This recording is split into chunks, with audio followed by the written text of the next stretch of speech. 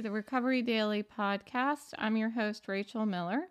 I'm a stroke survivor and grateful recovering alcoholic.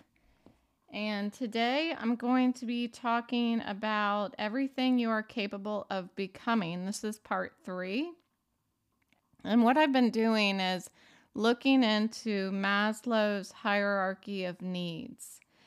And what I find interesting is that I have been more and more being able to find a parallel in my sobriety, recovery from alcoholism, and my stroke recovery, my post-stroke recovery, and getting that willingness to put recovery first in post-stroke.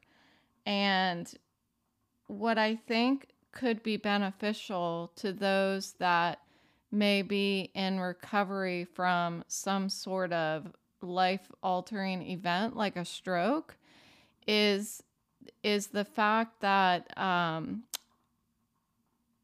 folks that are in sobriety have a guide for living. And in that fellowship program, it's called the 12 Steps. And it's like, it's really something that once you participate in it and are actively working the steps, you realize that this is a guide for living that you wish every human being had the opportunity to learn.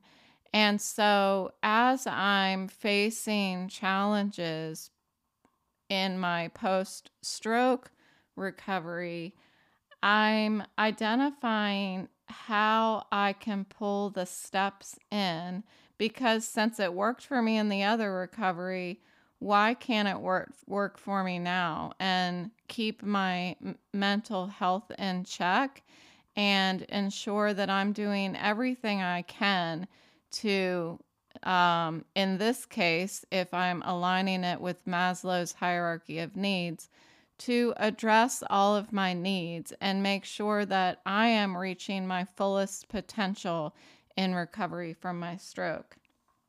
So, Maslow researched the similarities between popular characters in society, people like Jefferson and Lincoln. And he did this really as a personal hobby. He found it interesting and wanted to figure out those that exhibit these behaviors of having their shit together. What are the similarities between them? So these people are interested in a mission larger than themselves, not just focused on meeting their own needs, but having the ability to look outside of themselves and be able to inspire others. So speaking of inspiration, a lot of people I've heard as I've been listening to YouTube videos and listening to articles on the web find Maslow's hierarchy of needs to be really inspirational. So I'm thinking, is it inspirational? What I thought was interesting is that Maslow said, as he was doing this comparison of popular people that exhibit this kind of behavior, that he was really surprised to find out there was no documented research or anything on this type of psychological topic. So I'm wondering, it's just super interesting to me that people have these interests and these hobbies and research and look into these different things like our mental health and our behaviors and everything. And if they don't go the extra mile to see, is there documented stuff out there about this already? Is this something that maybe I should document and share with the world? You never know what might be discovered by other people that they aren't actually sharing with the world. I don't know. It just was really interesting to me that he was discovering something that hadn't yet been shared by anybody, or I guess researched by anybody. So is it inspiration, or is it a collection of just good advice for living? Is it the meaning of life, or is it a way for an individual to find meaning in their lives? And so what I'm doing now is I'm taking Maslow's hierarchy of needs and I'm comparing it to the 12 steps of my recovery program. And the reason why I'm doing it is not because I want to just know if it lines up, but I want to try to see if I can apply that to my recovery from my stroke, and if there's anything enlightening about how I can, I guess, surface any additional inspiration for how I can help myself and how I can help others that are listening to the podcast. So over time, it seems like doctors and companies and the like have really focused on people's basic needs. Like companies back in the 50s, they were more interested in solving an individual's basic needs. And as time has gone on, I feel that companies, thought leaders, doctors have started to focus on some of those advanced or elevated needs beyond our basic needs. And Maslow was looking at this a long time ago and looking at what is the similarity in what he called lofty people. So he defined several lofty people, like I said, like Jefferson, Lincoln, and he defined them, and all of a sudden the definitions started melding together. And so after seeing that this is not something that has been documented, this type of research, it turned from a private interest into a theory. So what he wanted to do is learn by seeing through the eyes of these lofty people and see what it is that they value and what it is that they don't value, and how are they able to look beyond a lot of the ideals and concerns of other people and want to help the human race, really, as a whole, or pieces, parts of the human race. So also, I don't know if it was, I guess during this time, a lot of people were starting to look at mental health from a psychiatry point of view.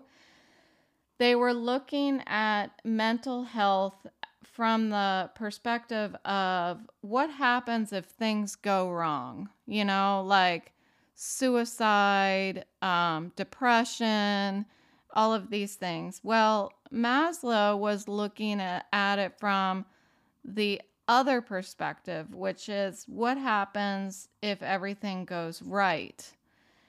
And so, as it applies to recovery, I want to look at my recovery from that perspective.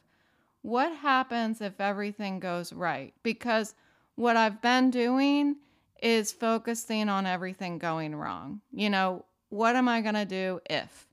And what ifing? And I know better than that. I know not to what if, but it's really, it's challenging to fight that urge to what if? What if, I don't even want to say it out loud because it's just terrible things that I think of. I just think about my vision never getting any better. So what if everything goes right? And so to start with, I have to go back to my basic needs. And as it applies to recovery, I need to look at the deficiency of those basic needs. And that's the beginning of the hierarchy of needs versus the growth needs, which is that final level of the hierarchy of needs. So I started by looking at my sobriety and thought about what was I deprived of prior to sobriety. And then after that, looked at what am I deprived of now, post-stroke. So the first 4 levels, as I mentioned, address deficiency needs. And the last level addresses your growth needs with self-actualization. So in sobriety, before sobriety, when I was an active alcoholic, I was still drinking. I was willing to give up all my needs, all my basic needs for alcohol. And I affected the basic needs of others, of my kids, of my boyfriend, of my family, by just not being, I was so self-centered and focused on meeting my basic needs that I was not meeting the basic needs of my loved ones. And so the more alcohol that I was taking in, physiologically, my body, my cells started believing that for lack of a better word, that one of my basic needs in order to function was alcohol. So my cells actually shifted to require that as a chemical in order to function. So if I look at the first 4 needs in Maslow's hierarchy, number 1, alcohol replaced food, water, sleep, exercise, period. I mean, I did not eat. I did not consume water at all. I don't know how I was not, I know I was dehydrated. I don't know how I didn't just fall out. I wasn't intaking any water. I was barely sleeping, maybe 3 hours. Then I would pass out again in the morning. But passing out isn't sleep. And the only time I did fall asleep was through passing out. And then exercise, forget about it. The only time I would exercise is when I would drink enough that I would get really hyper and do something stupid like going swimming in my neighborhood lake and almost, not being able to make it back to shore. That was exercise, I'm sure. So that would be the physiological needs that alcohol replaced. And then the second level for security, my active alcoholism exacerbated my already existing anxiety and depression. So I was constantly in fear. And by that, I mean, I couldn't go to this. I just had this constant anxiety, overwhelming, unmanageable anxiety to do anything. And I was working from home. There wasn't much of anything I needed to do. I had to go to the bus stop to get my kids on the bus, and I had to go to the grocery store, and yet I had this just overwhelming sense of anxiety. So my sense of security was just completely non-existent. So that's the second level of Maslow's hierarchy of needs. And then the third level is love and belongingness. And alcoholism very much led me into isolation. I closed myself off from everyone. I had a boyfriend, which I'm so grateful that I still have through all of this. And that was really the only, him and my kids were really the only ones that I let into my bubble. But even that, I don't feel that any of them, the three of them, really were getting to be with me, the real me. The real me was hiding on the inside. And so everybody only got to see this external shell that I was showing people, that I was willing to show people. So I closed myself off from love, from a sense of community. When my neighbors wanted to get together, the only thing I would get together with them for was if there was some sort of wine, in the evening or something like that. But I certainly wasn't going to be joining anybody for coffee after the bus stop. I laugh because it's just, that's how insane it is. And my family, I remember really disappointing my mom. Her sister was in town, and we had planned to go off and do something one day, and I was too hungover to function. And I said that I wasn't going to go. I was a no person, not a yes person. And so I closed my family off from my love and receiving their love. So that would be the third level of the hierarchy. And then the fourth one is self-esteem. And obviously I lost all self-esteem, self-worth, and self-respect, and in turn lost respect and trust from others as I was, lying. I was lying, and I was putting alcohol first before absolutely everybody.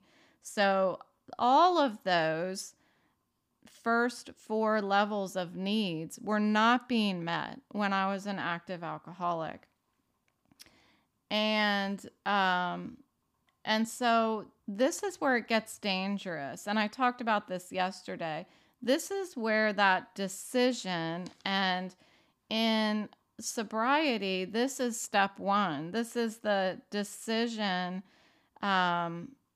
to recognize that our lives have become unmanageable. And that decision, making the decision to look at ourselves, to look in the mirror and choose between life or death, is the most critical part of the entire program in sobriety. And that's why so many people don't make it past that point. Some people can look in the mirror and say, yeah, of course my life is unmanageable. But that next step about asking for help and looking outside of yourself for help, that's when things get challenging, because that means you got to put down the drink. You got to face the problem.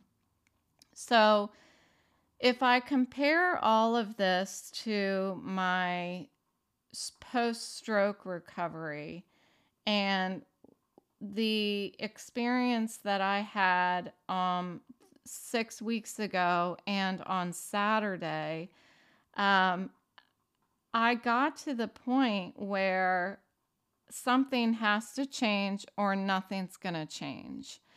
And I got to the point of realizing that my life was getting unmanageable again. And it's I've done it before. I've done it before, looking at and being like, even though I didn't know at the time, hey, my first 4 needs in Maslow's hierarchy of needs are not being met. When I look at it now, I'm able to see that. I'm able to see that I wasn't taking care of my body. I was not taking care of my mental health. I was not interacting with other human beings, and therefore had no sense of self-love or anything like that.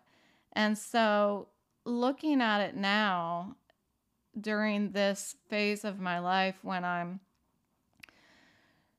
trying to go all in on my stroke recovery and really keep my mental health in check, I'm looking at what are my physiological needs that are not being met. And I talked about that yesterday. I talked about how I haven't been eating, I haven't been sleeping adequately, I haven't been exercising. I'm doing these things when I feel like it. It's not that I haven't been doing them, I'm just doing them when I feel like it. And when I was recovering in the beginning as an alcoholic, it wasn't a choice. You don't make the choice of when you want to not drink. You have to do it. It's a commitment. It's a minute by minute, day by day, year by year commitment. And so I think it's important for me to translate that over into this recovery. So if I look at the second level of Maslow's hierarchy, safety, I was thinking, what part of my safety isn't being met? Well, of course, it's my health. It's my health security. I don't feel like I'm stable. And then number 3, the love and belongingness needs. I'm challenged finding a community where I belong. I'm challenged because I haven't been able to access digital devices in order to communicate with other people. I've been, as lovely as it is, I've been communicating with my boyfriend, and that's about it. I go to my morning sobriety meeting and I get to talk to people, but in that meeting, I'm talking about sobriety. I'm not talking about my stroke recovery.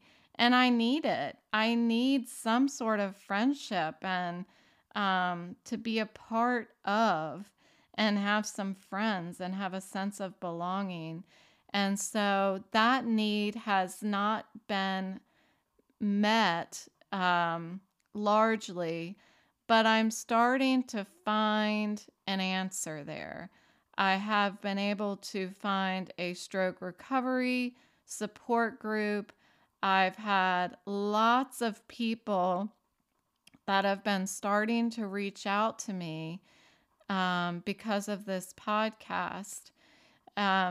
What's challenging to me right now is that, just as with sobriety, this is, as far as I can see right now, and that's all that I can handle. All that I can do anything about is what I can see right now. And what I see right now is that I don't see an end. I don't currently see a light at the end of the tunnel. And that means that I need my community to not go away.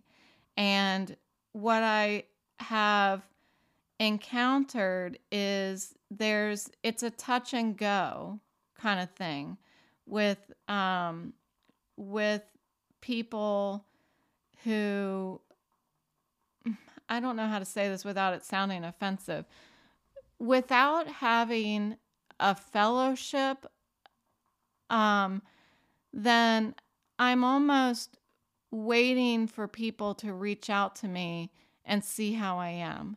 Because I certainly don't always feel comfortable reaching out to other people and being like, hey, I need to talk. I need to talk about myself. I'm not, I need some sort of love, and I need to talk to somebody who cares about me, because I'm not feeling good.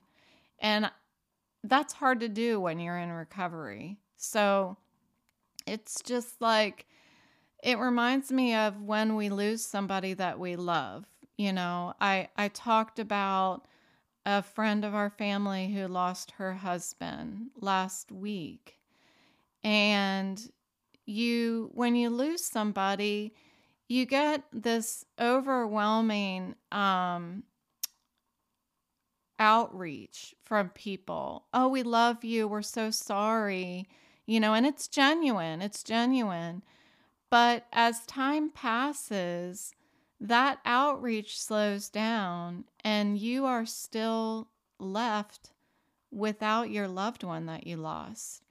And that makes me really sad. And that's where my empathy starts coming in, that I have to regulate. But just with recovery, I've gotten a great amount of outreach. And as time goes on, I'm still fighting and the outreach slows down. And I don't expect this outreach to be constant or anything like that. That's not what I'm saying. What I'm hoping for is to find a long-term, stable sense of community somehow. And I am committed to doing this podcast every single day because that's the name of the podcast, Recovery is Daily. And I want to not lose sight of the fact that when we are in recovery, it doesn't go away. People that are in recovery, some recovery is a lifetime. It's a lifetime. And so if I can continue to do this, I have hope. I get a star. I have hope that I'm going to build a community and it's going to be here and it's going to be static and it's not going to go away. And that's what I want to happen. I need it for me. And I know that if I need it, there's so many other people out there that need it as well. So, and then finally, self-esteem. In this post-stroke recovery, I have found absolutely that I am trying to find my way in finding a sense of achievement. And I don't know where to find that right now. Right now, my sense of achievement is aligned with this community. The more people that I can get to follow and listen, the more sense of achievement I have as well. And so that seems to be, if I'm just being honest, which that's all I do on this podcast, that seems to be what's happening with me. So this is how I have aligned the two types of recovery for me.